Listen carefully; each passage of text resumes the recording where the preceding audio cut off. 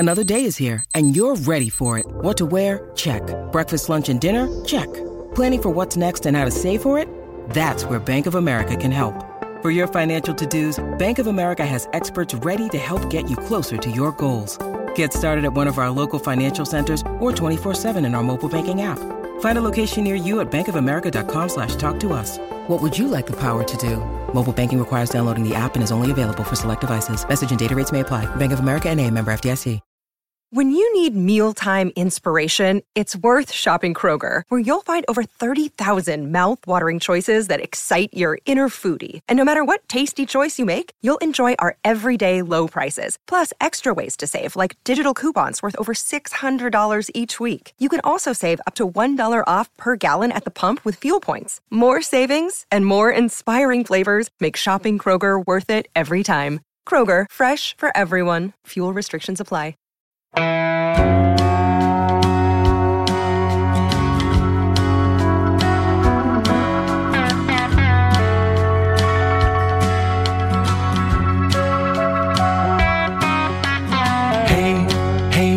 where you been?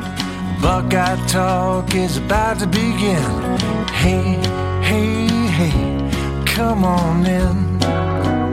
Welcome back to Buckeye Talk. It's the Friday pod. Doug Maurice, Stephen Means, Nathan Baird. On Thursday, we talked to offensive linemen and tight ends. And now on the surface, that might not sound that interesting. But I think we've got some interesting situations among the Ohio State offensive linemen and tight ends. So we will run through 10. Nathan, was it 10? I think it was 10 guys on the list. I think they might have all come out. Cade Stover, Mitch Rossi, Joe Royer at tight end. I think they were all out there. And then I think we ran through the 5 starting offensive linemen: Paris Johnson, DeJuan Jones, Donovan Jackson, Matthew Jones, Luke Whippler. Jacob James was out there, right? You said that? Correct. And Enoch Lamahi, right? Correct. So that's 7 offensive linemen and 3 tight ends. Woo! It's another fire hose of coverage offered by Ohio State, which we appreciate because then we can talk about stuff and bring it to you guys. Let's start with Donovan Jackson. I think we haven't talked to him as much. He's only a second-year player. Kevin Wilson keeps comparing him to maybe not comparing him to Trent Williams. He keeps using Donovan Jackson's name in the context of Trent Williams. And Trent Williams is like a $70 million a year left tackle in the NFL right now. So, Stephen, you were at Donovan Jackson a decent amount. Is that correct? Okay. I was. We got very excited the other day, as we are wont to do here on Buckeye Talk, about the idea, the possibility. Give me a 2% possibility, and I accept it as a certainty, of Donovan Jackson being the left tackle for Ohio State in 2023. Does Donovan Jackson think that, or is that just a podcast thing? His direct quote when I asked him, in an emergency situation, could you slide over to left tackle if something happened to Paris? End quote. I mean, I'm not going to say no, smile on my face. He's got the build for it. Obviously, he's shorter, just like Trent Williams is. He's only 6'4", but he says he's listed at 315 right now, and he's got a 6'11" wingspan, which was the other thing I said on this pod I was going to ask. A 6'11" wingspan, and he can move. And just like every other 5-star tackle in the country, when you're in high school, you play left tackle, because that's what you do. So it's not like he doesn't have experience playing there. I also did ask about, is there really that much of a difference between left guard and right guard? And he said, for the sake of, a football conversation, no, outside of just, obviously, hand placement and stuff like that, but it's pretty much the same position. But yeah, if I was at maybe 3% chance that he's 2023 left tackle, I'll go up to 15%. But you asked him if he could be an emergency left tackle this year. Did anybody ask him if he's going to be the starting left tackle in 2023? He got asked like 12 left tackle questions, and his answer was consistently, I'll play wherever they want me to play. He gave the team answer. No. You can't let a guy get away with the team answer. We've got to figure out the future here. Oh, nah, I should have come over. You got to be able to squeeze that, Nathan. We got to squeeze that out of these guys. Not. I wasn't there. That's a lot of squeezing, man. That's a big kid. I'm here to squeeze. I'm a. So we didn't learn that. So. Well, I'm disappointed. I thought we were going to get an answer to the question. So he can move over as Kevin Wilson already said, if there's an emergency, He's the left tackle. He just confirmed that. I was not at Donovan Jackson at all. I was certainly I was at Luke Whippler, and people asking about Donovan Jackson, and the general vibe being like, oh yeah, that guy, he can do anything. It feels like, Nathan, we're getting that vibe a little bit, that everybody is backing up. And this is what spring is for. This really is what spring is for the emergence of guys who have not played that much, to gather up the opinions of the people in the building with them and get a vibe. And this is a vibe guy. This is oh yeah, everybody's in on Donovan Jackson vibe. It felt like that got reinforced a little bit on Thursday. Yeah, absolutely. I mean, he's a guy, when Paris Johnson was asked about him, you could tell that he's eager to play with him and that there's a bond kind of developing there. They're buddies, but there's also an on-field connection that I think is going to be fruitful on the field, or can be fruitful on the field. I thought maybe the most interesting thing we learned today, to go back to that left tackle concept, because we were having our own debate about, well, what does he measure out at? And yes, the wingspan was roughly accurate with what we'd heard. But when he said that he did 28 bench press reps of 225, he maxed out on earlier this winter, that sort of, again, reinforced to me just how special of an athletic talent we might be working with here, because that's a pretty good number. It's an especially good number if you've got a long wingspan. It's tougher sometimes for those longer arm guys to crank those bench reps. So it's just further confirmation that this isn't just another offensive lineman, that there's maybe something special here. And now it's just a matter of, by installing him in the spring as a starter and letting him work now, how does that help him? Does it help him achieve closer to what his sophomore ceiling is supposed to be this fall? What was the rest of the vibe at Donovan Jackson, Stephen? Again, this is a guy, he's a 5-star, big-time dude, best in the country at his position. Had a limited role last season, but this is his time to emerge. This is like spring is sprunging, right? I mean, it's like tulips and stuff, right? What do you do? Like stuff unfolds and chrysalis. I don't know. Spring, eggs and just like little baby squirrels and stuff. And Donovan Jackson emerges from his cocoon as a beautiful 315-pound butterfly. Did he like it? He was out there for a long time, it seemed like. Did he like it? Was he basking in the glow of the attention? Was he funny? Was he shy? Was he? What was the Donovan? Let us in on Donovan Jackson. That was a lot of different ways to describe spring, by the way. It kind of caught me off guard. He sprung. He worked the room. He was funny. He had some good anecdotes. I think that he revealed to us who his roommates are, and the fact that it's him, Zen Michalski, Ben Christman are the offensive linemen, and they just live with Talik Williams. So and I was like, that's a pretty big room. He's like, yeah, it's not a lot of room to move around. And then we got into how him and Talik Williams basically talk trash to each other every single day. That's all I want. We got to do it. We have to. Can we make it a goal? Because it is guys living together now. But then you might change roommates, maybe not, but right. It's like the new school year next year. I think we have a scholarship chart, as other sites do. We have a scholarship chart for Ohio State at Cleveland.com. I think we should have a roommate chart. All I want to know is who lives with who. I think it's so interesting. And I think it just reveals tiny little things. And a lot of times, yeah, you live with the guys in the same position group. Cade Stover was talking about that. He's like, oh, I live with a bunch of linebackers, but like the idea that Donovan Jackson's in there with Zen Michalski, but then if he wants to block Talik Williams and hang out in the living room and block each other, that's all I imagine. If you live with football players, I just think they block and tackle each other in the living room. It's like Chris Farley when he's Matt Foley falling on the coffee table and smashing it. I just imagine smashed coffee tables. All I want is a roommate chart. But Donovan Jackson, he's got a little bit of a personality to him. He's got a little zing. Yeah. He's a smart kid. He's real personable. He's just very mean on the football field. He brought up a lot of different times that he loves to get to the second level. He wants to just blast through the first guy he sees, because there's nothing more fun than being able to block a little guy or to be able to catch a blitzing safety or defensive back off guard and take him out as well. So that's almost how that's a good.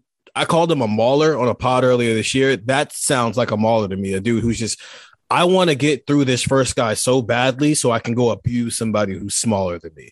And what does that mean for a run game when you got Travion Henderson, when you got a left guard who wants to do that? Well, a lot of that, I mean, second level, sometimes you're pulling, you're getting out in front. Yeah. Sometimes you're having the initial block on the interior offensive lineman and passing him off and getting to the second level. That's where you got a maul, but that's where a lot of athleticism comes into play. Athletic guards really make some of that power run game come into play because you got to get out of that stance and get out and get to the hole and get to the linebacker to turn the 3-yard play into an 11-yard play. And so the potential athleticism of a guy like Donovan Jackson, like it gets you excited about stuff like that. Anything else? Like you're the Donovan Jackson expert for the day. What else do we need to know of what he said? I mean, he's embracing this. He's ready for this. He's ready to start. He's all like, he feels like he learned a bunch from last year. What do you say about that? Yeah. Going through his first spring, he said it didn't take him long last summer to kind of get acquainted with things. And part of that was because he wasn't here last summer, but he kind of got the Harry Miller treatment where I'm not early enrolling, but I'm on Zoom calls and I'm early enrolling. I'm still getting all that stuff. So he was ready to be, as Ryan Day called him, the 7th offensive lineman as far as a hierarchy was, which is why he was able to be in that kind of, extra offensive line, extra tackle role that we saw, especially early in the season. There's not a lot you can take from that and apply it to right now, but he said that just being out there and being in a stadium that's not a Texas stadium, that's just got more people in it, that the experience of playing football more than anything else, even if you can't take anything from a technical standpoint for it. But yeah, this is a guy who's 100% ready to be a starting guard this year. And he would be ready to be the starting tackle if they asked him to do that too. Yeah, he's going to be good. He's a guy that I think a lot of people, if we did an eager to see chart, I think he'd be high on the list for people that want to see this guy in action. All right, Paris Johnson Jr., always interesting. Going to be the left tackle. Nathan, you spent a lot of time with him. Paris is always a smart guy to talk to. Like, what was the vibe from him? And he's always very honest. And it's like this, if it's like, oh, is he excited to be the left tackle? It's like, we've already had like 7 conversations with Paris Johnson about, yes, I'm excited to be the left tackle. I'm the right guard now because my team needs me to do that, but I'm really we all know that. But now we're actually talking to him, Nathan, while he's in the role that he was born and recruited and has prepared himself to play. Right. And I'm always intrigued by the process. And we hear a lot about the process when it comes to those players who aren't 5 stars, who weren't like one of the top prospects in the country. And sure, like if you were a 3-star or you were ranked number 219 and you have to grind more and there's more of a process to like fight through just to get an opportunity. But what does process look like for these guys? Because he admits, like, he came in and thought, I think as a freshman, hey, I'm going to come in and take over left tackle, and I'm going to be the long-term left tackle at Ohio State. And it has not gone that way because this is his first time really playing left tackle here. He played mostly right tackle as a freshman. He obviously played guard all of last year and got a little taste of guard even at the end of the 2020 season there in the playoff, getting some second string reps. So this is his first time to play left tackle, and he still has all of those expectations that he had and that everyone was placing on him coming out of high school. He still feels those. He's still like, his goal is not just to be Ohio State starting left tackle this fall. That's already established. Now the goal is everything is with being in mind with being the best left tackle in the country. But you can't get ahead of yourself on every day looking too far into the future for that. Even the guys with immense talent feel like there is this sort of checklist that they have to attack every day. He says that came from something he and his mom developed when he was in high school, that you still have to show up every day, checking the boxes of what makes you better that day. So right now it was a lot of talk about just like the mindset that he has. Yes, there was, how did last year being a guard help you? How are you better now? How is the position different? All that stuff. I think there is still, though, that concept of recognizing what you can be and battling against yourself a little bit. Not that you're holding yourself back, but just kind of like incrementally raising your expectations in a like professional way or a mature way, and just recognizing that you can't get it there. You are going to have to allow yourself to make mistakes, allow yourself to not be the best left tackle in the country yet, because you are making adjustments. You are still learning some things. You do still have a ways to go after spending last year at guard, after not having this position the last couple of years. So that's where I wanted to know, what is this spring like for him? Because he's going to be the left tackle this fall. There's no question about that. And we think there's all the talent in the world there still. But how do you bridge that gap? How do you go from what he says he was very conscious of like being that in the moment and not letting himself think too much about tackle until they told him he was going to be the tackle. And once they did, now that's the new mindset. So what do you have to accomplish this spring to get you to what you want to be in the fall? Did he talk? Has his body changed at all? Did he like drop any weight to that tackle compared to guard or anything? You know, I asked him that. He said not much. He said he was at around 312. That was like his target weight for last year. He says he's around 310 right now. Okay. He says he doesn't want to get heavier. And in fact, anything, he pulled a little bit off because you've got to be maybe a little bit more. You're out there on that island. You've got to, your footwork's got to be good, all that stuff. So it sounds like he's around where he wants to be. Doesn't want to get, but certainly doesn't want to get any bigger. They didn't ask him to put on any weight. Yeah. Anything else about Paris Johnson that we want to know? Just we want to see him play left tackle. Again, list of stuff in the spring game. Let me see Paris Johnson play some left tackle. I just want to see him slide. I just want to see him be there, right? Like I just want to see him do the thing he's supposed to be doing. So, all right. Did anyone? I asked Luke Whippler about this. Coaches change all the time. There's a new offensive line coach. It's Justin Frye. It's not Greg Studrawa. He didn't really go into it. He said, I said, oh, I guess the voice has changed, right? It's like everybody. And then Jeremy Birmingham was like, does anybody have a Justin Frye impersonation yet? Because everybody had a Greg Studrawa impersonation. Very easy impersonation to nail with Greg Studrawa. Kind of like a version of Coach O. Less, take out some of the Cajun, a little more gravel, not quite as hot and not as much hot sauce as Coach O, but you can do Greg Studrawa. He said the one thing about Justin Frye says like, aha. I think he said that's what he said. He puts his finger in the air and says, aha. And they make fun of him for that. I'll be watching that on Tuesday. Aha. So like any other vibe that people got of the transition, there was one of 4 places where there's new position coaches. Anyone else talk about Justin Frye? Yeah, Donovan Jackson did. He said that Justin Frye he's really good for visual learners because he can actually show you instead of you just hearing how to do it. He can actually show you how to do it. And maybe some of that is because Justin Frye is in better shape than Greg Studrawa is because he's younger. But he said he's a visual learner, so that actually helps a little bit. Which when you say something like that, it makes me think Brian Hartline a little bit, not to the same extreme, obviously, because Brian Hartline played it at the NFL. But the idea of you can not only tell your players what to do, but you can actually show them how to do it. You probably learn a little differently, and you probably take it in a little differently too. So that's the big takeaway I took away from Donovan Jackson's thoughts on Justin Frye.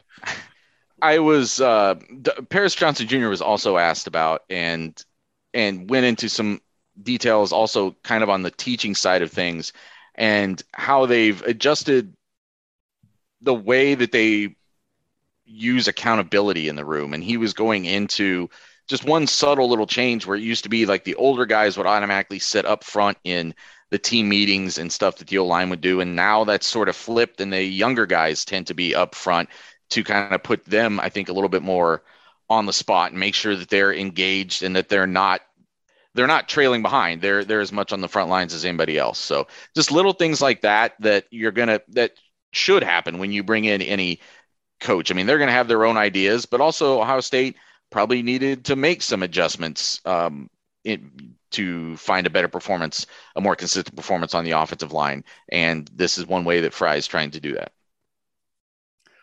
Okay, let's take a quick break here. We still want to talk about Luke Whippler. We want to talk about DeJuan Jones. We want to talk about Matthew Jones on the offensive line. And then we'll save the tight ends, mostly Cade Stover talk. And he was out there and he went into pretty great detail about his move back to tight end from linebacker. All of that ahead on Buckeye Talk. 614-350-3315. If you want to sign up for the text, again, we always tell you spring ball, great time to get the text, 2-week free trial, then bail if you want. If you want to stick around, it's $3.99 a month after that. When I always say that number, it means if you're on your cell phone, send a text to that number, and then you will get back a link automatically, and then you can sign up. And so that's how that works. It's not like it just magically starts text appearing on your phone. You got to sign up, but that's how that works. All right. Luke Whippler. I was at Luke Whippler for a long time. Normal stuff. center in year 2, much more comfortable than in year 1. But I really am interested as we build up to get and talk to CJ Stroud and the quarterbacks next week, the continued idea of the processing, the mind of CJ Stroud. And it seems like it really pairs well with Luke Wypler, because Luke Wypler, just like we say CJ Stroud's best trait is his brain, I think Luke Whippler's best trait is his brain. He's not the world's biggest center. I don't think he's the world's quickest center. He was a top 100 national recruit. He's definitely a good athlete, but he's a guy who, you know, when he wound up being the starting center last year, the whole thing, the story was like, oh, Greg Studrawa said, like, we got back from the playoff, and the next day Luke Wypler was texting me and saying, like, hey, I want to work on stuff. You know, I want to study film. So Luke Whippler's a film rat, just like I think CJ Stroud is. And I think they have a good connection. I was asking about that. That seems important to me, right? That CJ Stroud's visualization, when Luke Wypler gets up to the line and is visualizing the same thing, and they're connected, and they're saying, like, hey, we need to, you know, they know, well, we need to make this adjustment. Oh, this is coming. I'm curious to watch the evolution of Luke Wypler and CJ Stroud working together, because it's just the same thing. Everybody in year 2 is more comfortable than they were in year 1. And Luke was saying, like, how smart CJ is. And he said CJ has a much bigger control of the offense right now, which is also what the coaches have said. So for them to grow together, it just opens up a lot for these guys. And that's a big deal for Wypler in terms of setting up the blocking calls and that kind of stuff. The other most interesting thing about Luke Wypler is he was talking about that they were, I guess, before practice, the Big Ten Network apparently, or somebody was showing like the condensed version of the Ohio State-Michigan game from last year, and it was on in the Woody. And Luke Wypler said the TV almost came down. Like, they were getting so angry watching the Ohio State-Michigan game. And Nathan, when we know Ohio State thinks about Michigan year round. We know it's mentioned in practice. We know there's Michigan stuff hanging up inside the Woody Hayes Athletic Center at all times. It's never very far from their minds. I do think sometimes the rivalry stuff can be contrived when we force things on them, when it's like, oh, well, how much do you hate them? If you saw, a maize and blue cat walking down the street, would you run it over with your car? And the guy's like, yeah, I guess I would run over a maize and blue cat. And it's like, oh, the rivalry. And it's like, that's not really, that's not what it's about. This, to me, is what it's about. Luke Wypler was agitated. After practice, he still felt agitated because he sort of mentioned this. Someone said, hey, you guys talking about Notre Dame or talking about Michigan? He's like, yeah, we're talking about that team up north, because they don't say it. And then he mentioned this and that they were watching it before practice. And I said, oh, did that help with practice? And he was like, yeah. He was still agitated about it. As he was talking about it, I said, you look mad. He was like, I am mad. Like, he was mad hours later, Nathan, that they had to watch themselves lose to Michigan. And that, to me, is the real rivalry. That you're mad at the end of March because it popped up on a TV during breakfast. Those rivalry stories, that's what really shows it to me. Well, I mean, it still should eat at them, and I think it's going to until Thanksgiving, because at the end of the day, it wasn't the best version of themselves. I think that's what probably is going to burn in them the most, that they had shown something better in the weeks leading up to that and couldn't summon it in the game where it counted the most. Add into that all of the rivalry stuff, add into the how much now Michigan gets to wear it a little bit and talk about it and gloat about it. And I think all that is completely fair. And they're going to have to, hear about people asking them about things Michigan is saying or doing up until the Thanksgiving weekend again, because that game got away from them. So as we were discussing afterwards, though, I think the motivational side is important. The instructional side will be just as important. What are they teaching these players about the deficiencies from that game and how to fix them, so that not only does it not happen again when they play again this season, but there were microcosms in that game of things that were problems all season long that have to be fixed across the board. There's two types of losses that bring out emotions, like what you're describing with Luke Wypler. Losing games that you 100% thought you should have won, and losing games where you just got your butt whipped and there was you have no argument to come back for it. Clemson was we thought we should have won, and we saw how they obsessed over that. They had the scoreboard up in the weight room, and And we saw what the end result was. Now, this Michigan game is you really don't have a comeback for that. So you just got to sit with it for a year. And we'll see, as Nathan is saying, whether it's instruction or motivation, we'll see what the payoff is next Thanksgiving. It was a reminder that this will hover over this entire season for Ohio State, which makes it interesting because they haven't been in this spot. Because even the last time Ohio State lost to Michigan, it was the 1 year of Luke Fickell. Urban Meyer came in and like everything kind of got swept away and they were on to the next thing. And of course they were mad about it, but it also was sort of like a new era. This is the same team. It's the same guys. It's most of the same coaches and they're all back. It's not some other group they lost it. Luke Whippler lost that game. CJ Stroud lost that game. Jackson Smith-Njigba lost that game. Zach Harrison lost that game. Denzel Burke lost that game. They all lost it together. And now they all get to chase that revenge together, Stephen. That is a very real thing that hasn't existed at Ohio State really since the 2004 season. That's a fascinating, they don't want it, but we talked about Angry Bama a couple of years ago. When Alabama missed the playoff in 2019, it's like, oh, here comes Angry Bama. Guess what Angry Bama was? Ooh, pretty good. Angry Bama rolled to a national championship. Now, they were talented Bama. They were Devontae Smith, Najee Harris, Mac Jones, talented Bama, but they were angry. This is talented Ohio State, Stephen, but they're also angry. I'm kind of interested to watch them be angry until the last weekend in November because they were angry about Clemson. I think you make a good comparison there, but even this is different, right? This is the Michigan game and they're ticked off. Yeah, because Michigan's talking about it whenever they get a chance to do it. But also, like, this is the game that you spend all that time working towards and you just drop the ball consistently. But I like the Angry Bama thing because it's Mac Jones ends up being what he is. Devontae Smith's a Heisman Trophy winner. Najee Harris had a high-level Heisman Trophy level running back season for what a running back is in this day and age. CJ Stroud, Travion Henderson, Jackson Smith-Njigba. And let's see and the Alabama's defense wasn't awesome in 2020, but it didn't matter because they were angry. It can be the same thing with this defense. It doesn't have to be awesome, but is it angry? Because Nathan, Michigan's been angry about the rivalry for a decade, but then did they have enough talent to back up the anger, right? When they were on their revenge tour. And yeah, Chase Winovich is good, but like they actually didn't. They really just didn't. Ohio State still had better players and often a better plan. I mean, give me a talented team that's ticked off. I mean, what more do you want, right? That there's a lot in place here. I'm looking forward to the Ohio State Michigan game just because I want to see what happens. I'm curious about it because something's different. They're off a loss. And to watch this program, this coaching staff deal with that, I'm intrigued by it. And I just liked this moment, right? If you were writing a 10,000 word think piece that's going to drop the week of the Ohio State Michigan game, Ohio State's revenge, a year in the making, how the Buckeyes focused on getting the Wolverines back, right?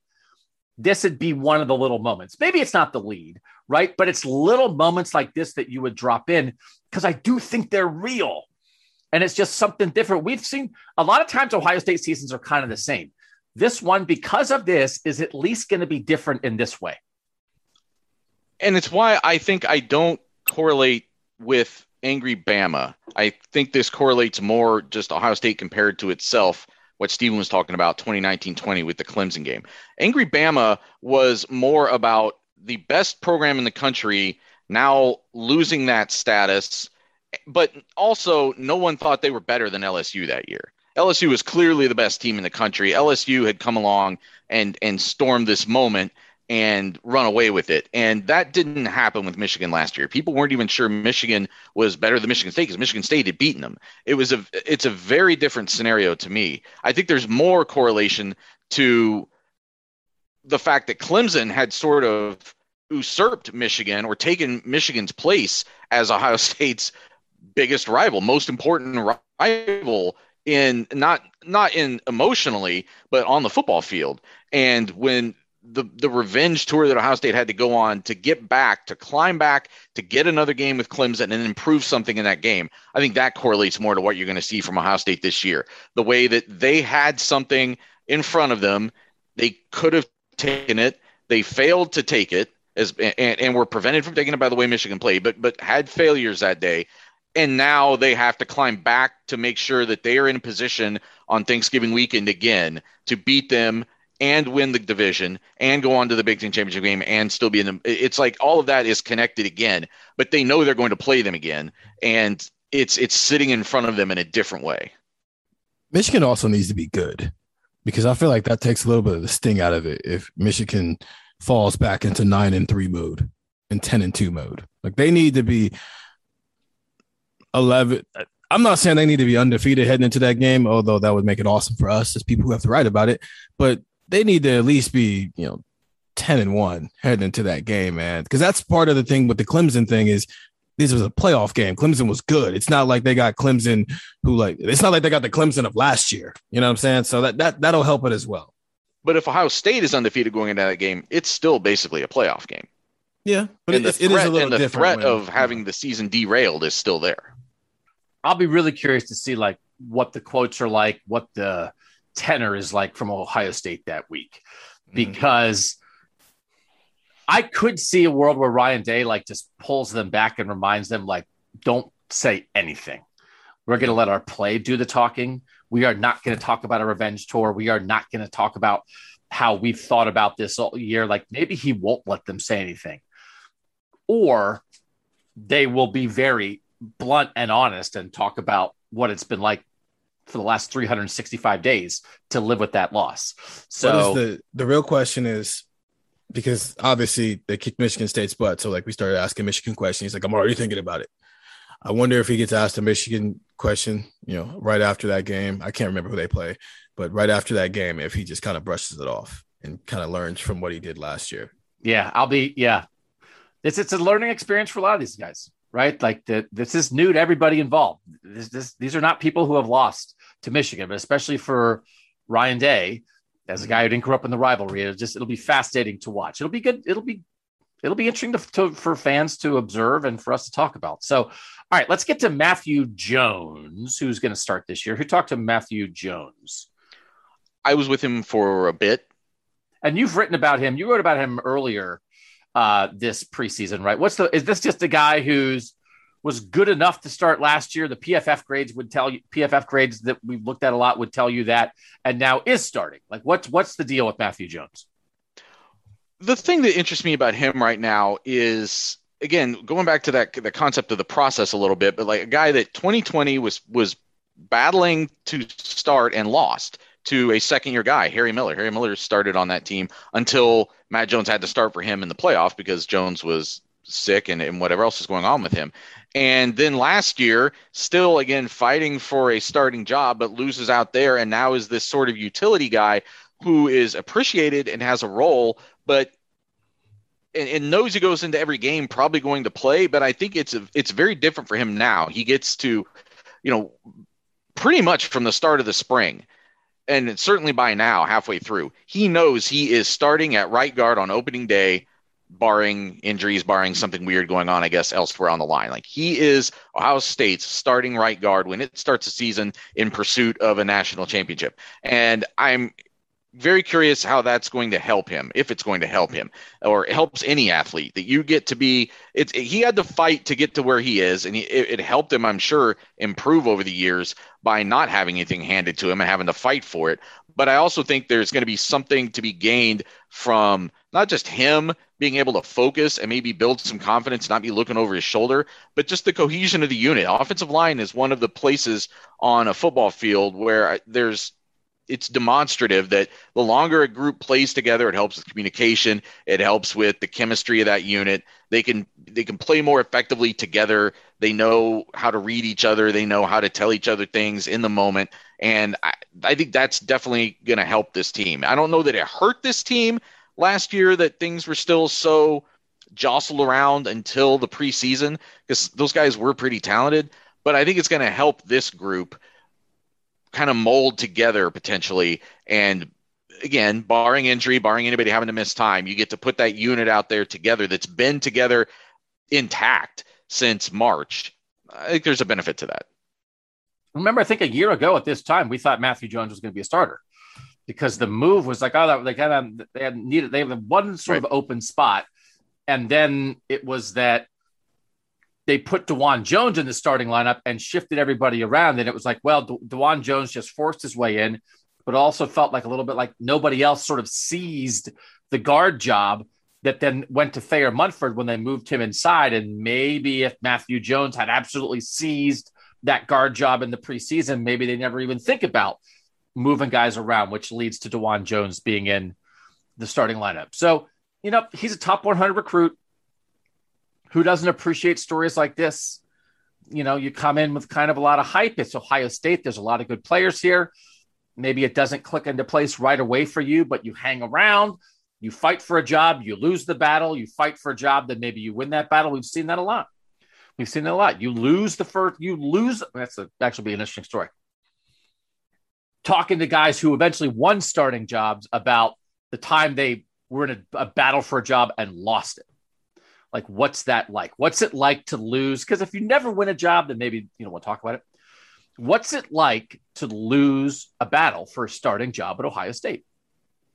Hey, we're going into camp all April, all August. The fight is on. The other guy won. What's that like? And to talk to guys who then came back and did it again, and then you won, that can be interesting. All right, DeJuan Jones. They call themselves the Jones brothers? That's what they're calling themselves. Matthew Jones. This actually is like, why is Donovan Jackson at left guard and Matthew Jones at right guard? And it's like, because then Matthew Jones and DeJuan Jones can play next to each other. That's actually as much of a reason as anything, right? Because their last names are the same. Who said they're the Jones brothers? Did DeJuan say it? DeJuan said it. They call themselves the Jones brothers. Can I put forth the idea of calling the right side of the offensive line Jones Beach? Because there's a Jones Beach in New York. I think when they're leading the way for Travion on a block, it should be called Keeping Up with the Joneses. Oh, I think that's a winner. Thank you. I'm here all week. That's a winner. Yeah. I'll charge next year. Yeah. You know what you should do? You should give that line to Travion for him to drop in a news conference, and he can act like it's his. He's like, hey, what happened on that run? He's like, hey, man, I'm just trying to keep up with the Joneses. He'll be on SportsCenter. Oh, and he'd be like, just gonna text him. Shout out to my guy Steven. See if he gives you any credit for the line. All right, DeJuan Jones is back. Steven, you talked to DeJuan Jones. Tell the good people what he said his NFL draft grade was. Yeah, obviously there was a question of, did he play well enough that he can go pro right now and maybe slide into maybe the second or third round as maybe a developmental guy, maybe the Tommy Togiai way of doing things? No, that's not why he's back. He's back because he was a fourth or fifth round grade, and they didn't really go into detail. I asked him to kind of expand like what were some of the things they were talking about. A lot of it was consistency as a pass blocker. And I'm pretty sure they're talking about the Michigan game when, it's not even that fact that, the number one pick in the NFL draft kicked your butt that day. It's the penalties more of anything else. It's not just, you can't just, we can't just keep saying, oh, you got your butt beat by the guy who's going first in the draft, because everybody got their butt beat by the guy who's going first in the draft. That's why he's going first in the draft. But it's he was a great run blocker, but his consistency as a pass blocker needed some work and consistency, and he really wanted to come back and focus in on that. And Justin Fry has been great for him in that aspect of improving in that note, which also explains the Kevin Wilson quote of being consistent in one-on-ones and against the pass blocking. I don't think Kevin Wilson never said anything about anybody's ability to run block with these five. He talked at length about their ability in pass protection, and DeJuan Jones went into that as well. That's why he got that fourth or fifth round grade. And if he comes back and he improves on that, especially in this offense where they're going to throw the ball 35 plus times a game without talking about RPOs, he's got a chance to really improve his stock and maybe be a first or second round pick. That surprises me a little bit. He has such traits. Fourth and fifth. I mean, it tells you. It also tells you, like, if he got like a day 2 grade, he might not be here. So, yeah. Congratulations, Ohio State. I wonder if, like, yeah, I think he'd have been gone. the fourth or fifth round, because it does seem like with him, he's still at that point where his ceiling might be super, super high, but the floor might be just as low. And there were enough teams who looked at that and said, you're a little too close to the floor right now for us to take that much of a chance on it. Yeah. I mean, the traits are obvious. I was there for him a little bit when my second job, when I worked in Delaware, our high school writer, again, we were talking about the other podcast about, hey, being in the office. I was in the office a decent amount back then. And we had a high school writer who was like 80 years old, who covered high school sports in Wilmington, Delaware for like 40 years. So we'd always have like a prep athlete of the week, but he was just calling high school kids all the time and just writing a million stories on high school kids, as a good high school writer does. And you'd be here. It's like back when you're in the office, you hear everybody else's interviews, right? You're sitting in your cubicle and that guy's over there doing his interview. So he'd call up a kid, and the very first thing, in the first 3 seconds of the interview, he'd say, "What is your height and weight?" Every single interview. He's not like trying to ease in and like get guys comfortable. But you know what happens when the very first question you ask in every interview is, "What is your height and weight?" You always know their height and weight, which you always want to put in a story about an athlete.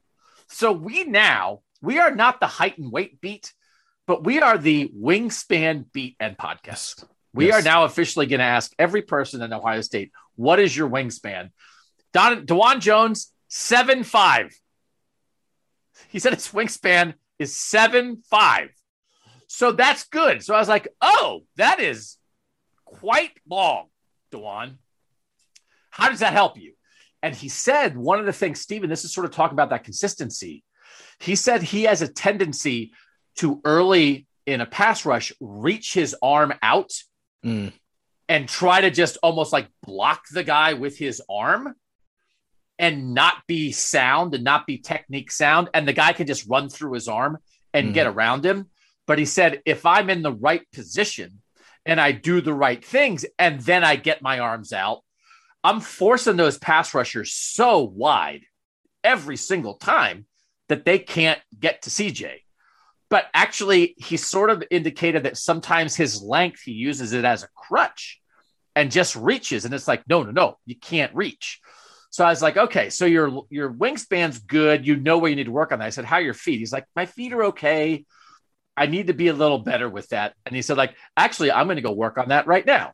And then I was like, oh, okay, whatever. And then like 5 minutes later, he's sliding. Boom, boom, boom. And it's like, I don't know. It's like, are you just showing off for me? Because no, but of course he was going to do that anyway. But it's like, there's a lot. Whoa, there is a lot there. And so following the progress of this guy is going to be fascinating this year because, as Greg Studrawa said 3 years ago, if it hits, he's a first rounder. And he's like on the path to getting there. But Steven and him saying, I'm a fourth or fifth rounder last year, he's not there. But he can get there. So again, on the list of guys I want to see, put DeJuan Jones on that list because I want to see what DeJuan Jones year 2 starter looks like. Because if it hits, watch out. Yeah, I think, there's a path. It's just a long path. And I think, if I'm not mistaken, did Paris Johnson have a nickname for him and DeJuan Jones too? I know, Nathan, you were over there. The Destruction Brothers. Yeah, I didn't hear that. Which is a wrestling reference. DeJuan Jones said, and I was like, I'm old. What? And he said, Kane and Undertaker. And DeJuan Jones says, I'm Kane because I'm taller, and he's the Undertaker. So last year on that side of the line, they were the Destruction Brothers. And I said, can you still be the Destruction Brothers now if you're the opposite each other? He's like, yeah, we can still do that. And then I said, you guys should kind of come up with like some kind of Destruction Brothers, like little celebration or something. So planting that seed, Destruction Brothers, again, NIL opportunities. I don't care about them, but if they go make some money, maybe a construction company, they could be the Construction Brothers, or they could be like, hey, what could that be? Like a company that redoes your kitchen. It's like they could have DeJuan Jones and Paris Johnson come in. No. They need to go talk to IHOP and like destroy a stack of pancakes. Yes. Okay. They need a pancake deal because their celebration is literally just like CJ's jersey is clean at the end of the day. That's true. Like, I don't know if good job. We didn't get our quarterback killed. Yeah, that's what you're supposed to do. But they should do that. Maybe they could do that like to the camera at the end of a game over a big win. They could pull CJ over the camera, and Paris and Dewan could point to CJ's clean jersey and be like, oh, they could probably do like a Tide commercial too. That it's like, like the Tide commercial. If you have bad tackles, you need Tide. But if you have DeJuan Jones and Paris Johnson Jr., CJ Stroud doesn't need Tide because look, he's clean. But then they could show like bad tackles and then like the quarterback comes in and he's covered in dirt. Paris Johnson and DeJuan Jones. It's something about how, something about how they're they're synonymous with Tide. I like how I say I don't want to talk about actual facts about NIL, but I would like to come up with fake commercials for 45 minutes. That's my NIL contribution. Any other offensive line stuff we need to cover? Anybody? Nathan, you said you talked to Jacob James a little bit? I did, just because I hadn't. It was fun to kind of the spring gets to know these guys a little bit. I mean, he's a guy who had played tackle throughout his career, but is a center now. That is his identity.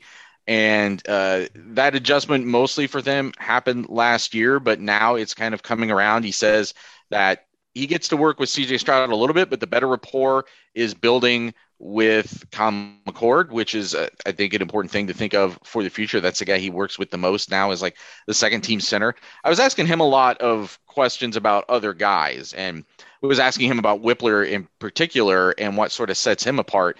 And he said that they both came in on a visit during the recruiting process together. And just from the time that they were together talking to the coaches, you could tell that Whippler was just popping. Like the stuff that he was picking up that they were talking about from an offensive scheme standpoint, a play calling standpoint, whatever, was just like he got it immediately. And it made Jacob James kind of realize like, oh man, like I got to go up my game. Like if this is what it is to be that position at this level, I've got to go learn how to do that. So that's sort of the process that's unfolding for him now too. I said to Luke Whippler, how much do you like football? Because Luke Whippler, again, like he just wants to talk about the things he knows about football. And he said, I love football. And it was like, that was all. And I was like, well, I could have been one of those, like, well, describe how you love football. And I think his answer just 10 times in a row would have been like, I love football. Like, shut up so I can leave and go study football some more. I love it. Yeah. What does love mean? What does love mean to you, old man? It's all encompassing. It's my very being. It's what I think about when I wake up and I think about when I go to sleep. It's what brings me joy. It's what's going to put food on my table. It's my reason for existing. Being here with my brothers, it's the whole point of life itself. I love it, old man. Actually, he said that? Or did he just like scream that? Or did his eyes just scream that into your soul? I'll put that in the story in parentheses. There you go. That's like the part. That's where you left it's unsaid. It's like those fake quotes on Twitter where a guy says it and then you go, Luke Whippler. Yeah, probably. Right. Probably. Yeah. So that's what he was feeling in his heart, but mostly he just with his mouth he said, "I love football." Is he mean to you? No. He was a lovely person. Everybody, it was great interviews again today. I just have reached the point where I understand when people are tired of me asking them questions, and it's like, okay, I won't do this to you anymore. You would like to go on with your life right now, okay? Offensive line is done, which means it's Cade Stover time. Next on Buckeye Talk. Read our stuff at cleveland.com/OSU. Drop a review at Apple Podcasts. Couple good reviews lately. Saw a 1-star review in there that was a little interesting to read, which is fine. You're allowed. We don't ask for 5-star reviews. We ask for your review. We want an honest review. And if you think we're 1 star or 3 stars or 4 stars or 2 stars, that's great. We just like the feedback because we go in and check them and read them sometimes. So we'd love to have some more of those. See what you guys are thinking about Buckeye Talk. Read the stuff though, because it is a website, cleveland.com/OSU. That's kind of how we pay the bills. And make sure if you listen to Buckeye Talk, just make sure you subscribe so you don't miss any. Joe Royer, Mitch Rossi out there among the other tight ends. G. Scott not there. I didn't get to Royer or Rossi. We can't get to everybody. We don't have any particularly insightful things to say about Joe Royer or Mitch Rossi because we didn't spend a lot of time with them. Is that correct?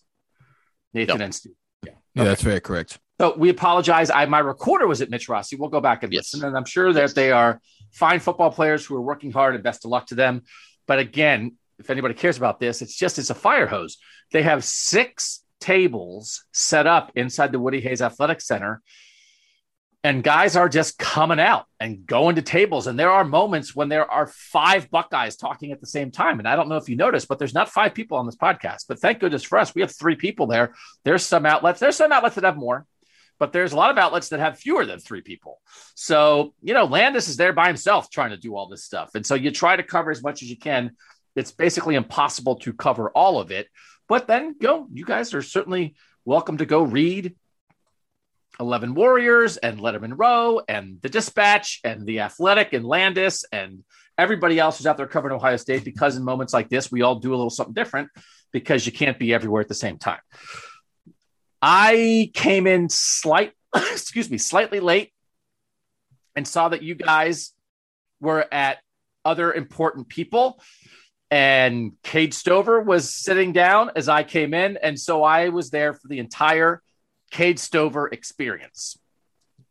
And it was interesting to get his side of this process, but he really did confirm the thing, Nathan, that I thought was really interesting was someone asked a really good question. It wasn't me. Did you need to go try this linebacker thing one more time before you could finally settle at tight end? And he was like, yes, that he needed. You said, Nathan, you like the process. His process is very interesting.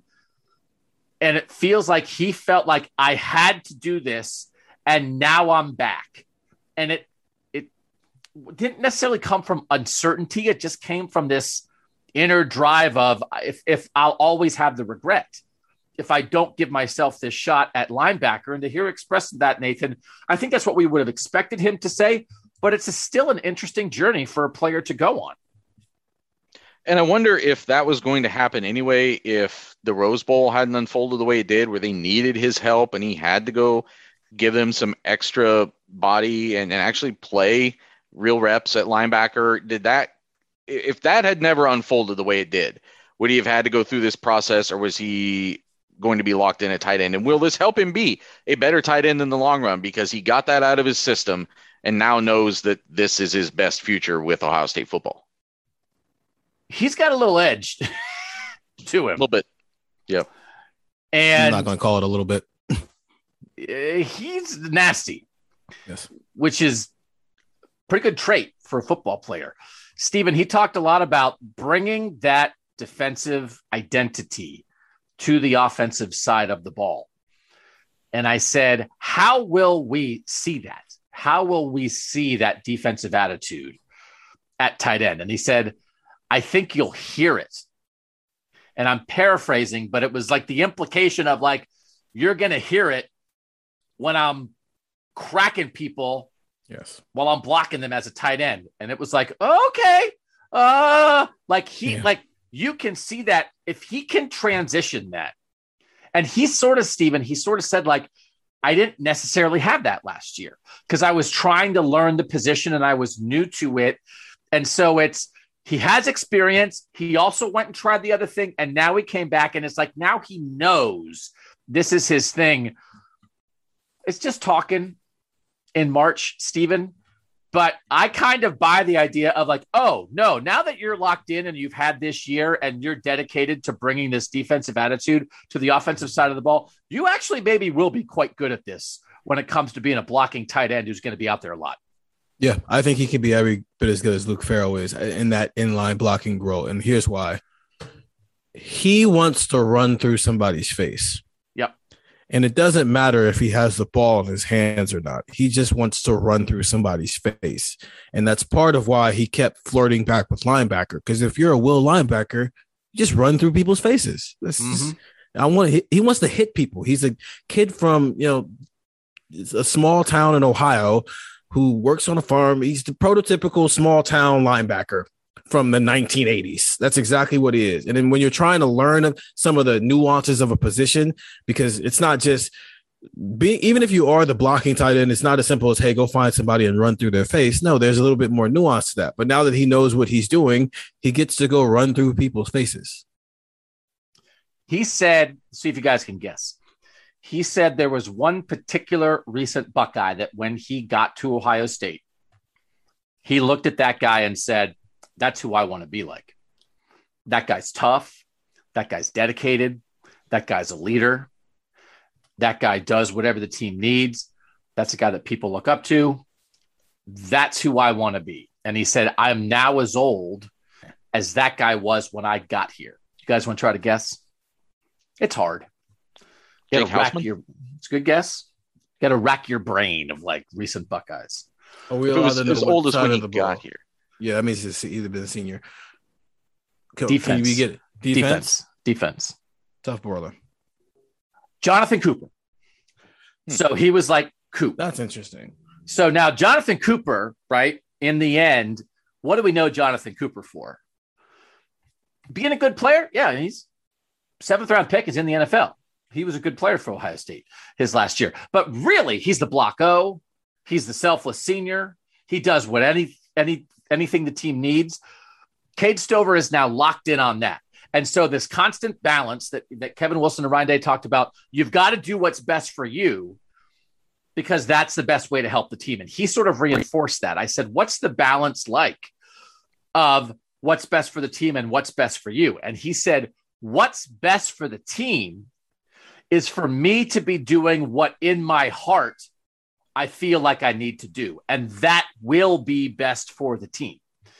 And that has brought him back here. Now, he also did kind of say it was like, as much as the coaches were like, hey, it's his decision. He was like, well, they had an opinion. So Ryan Day and Kevin Wilson didn't sit there with their mouths shut the whole time and just be like, what? So he didn't say he didn't feel pressured, but he kind of knew what the people thought he should do. But he had to go through this. And the idea now, it's done. I said, like, did you ever worry about, like, if you keep going back and forth, you're going to fall through the cracks? And he was like, nah, I just think I believe in myself too much to think I could ever fall through the cracks. And Tim May said, like, what are you in your heart? Like, are you a linebacker or a tight end in your heart? And he said, I'm a ball player in my heart. And then it's like, he's going to go kill people. Like he is going to block people 15 yards off the line of scrimmage. So it's what we spent a lot of time in the last couple months talking about what are they going to do at tight end? What are they going to do at tight end? I almost feel like they got this guy in the portal. It's like, oh, they got this tight end in the portal. Who is he? It's like if they got Chip Trainum, right? It's like, oh, they got this guy.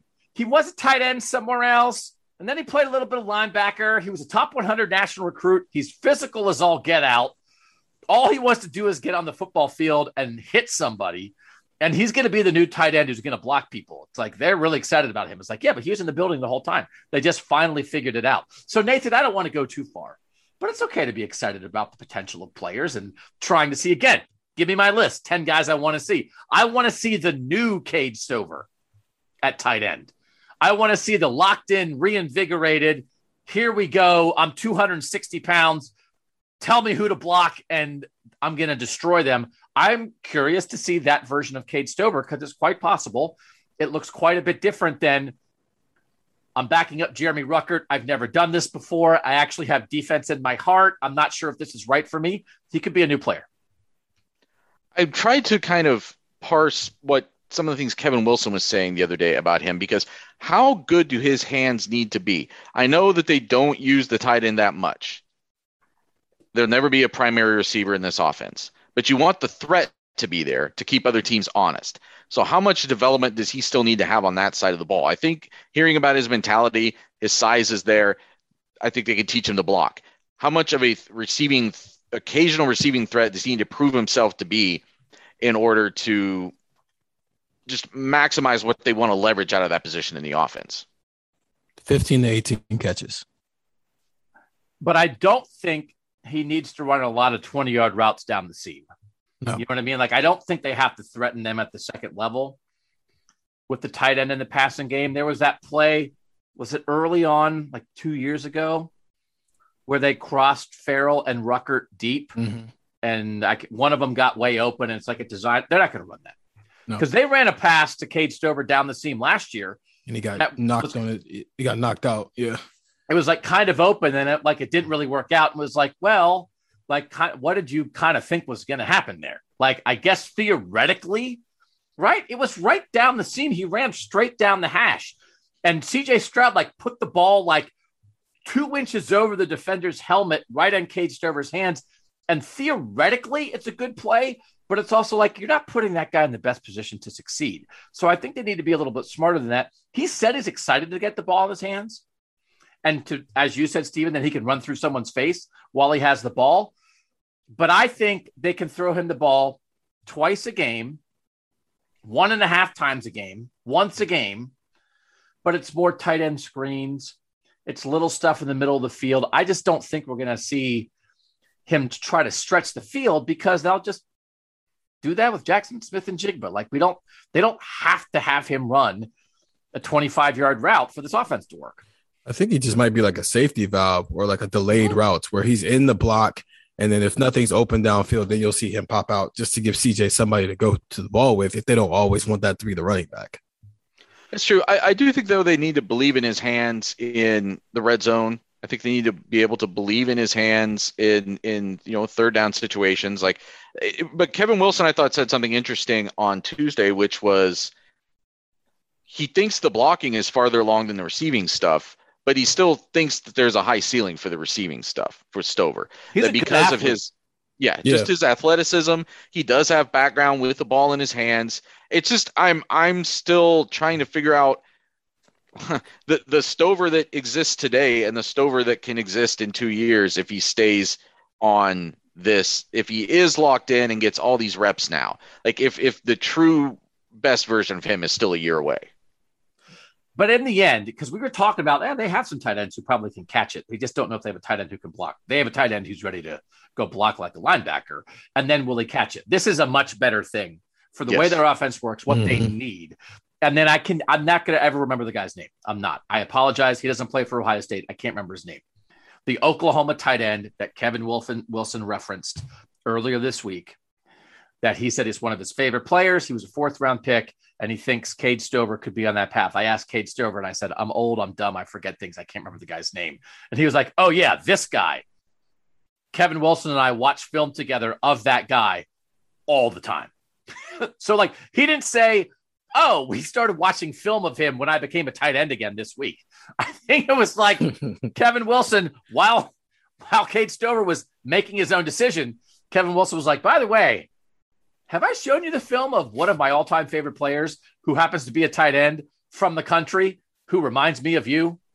Come on in. Let's watch some film. So this guy, Cade knows what they think he can be, and he knows what they need him to can be. But I thought he made it clear. He now knows, and that's where they had to get. He now knows. It's really interesting. I think it's a very interesting process. And it goes back, Nathan, it's a little bit of the kind of stuff that Ryan Day talks about. In the old days, Ryan Day has definitely said stuff like this in various capacities. In the old days of coaching, you told players what to do, and they did it. And that's not how you do it anymore. And I think this is an example of that. And I think that pops up in a lot of ways, but it's this tough love. It's not tough, do what I say. It's, we're going to think about what you want.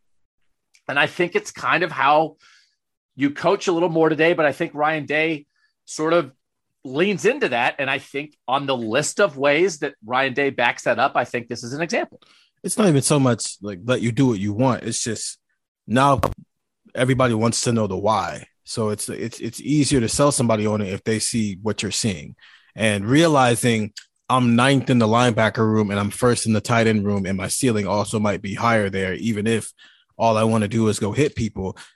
Instead of just yelling that at a kid, let him go find it out for himself, because he'll come back. You send a kid out there because he's going to eventually come back on his own, and then it makes everybody's job easier because now he's happy about doing it. It just seems like it would be a fairly easy sell to make. I understand why he had to go back and take this time at linebacker, but I think they could look him in the face and say with sincerity, you're one of our 25 best football players, 22 best football players.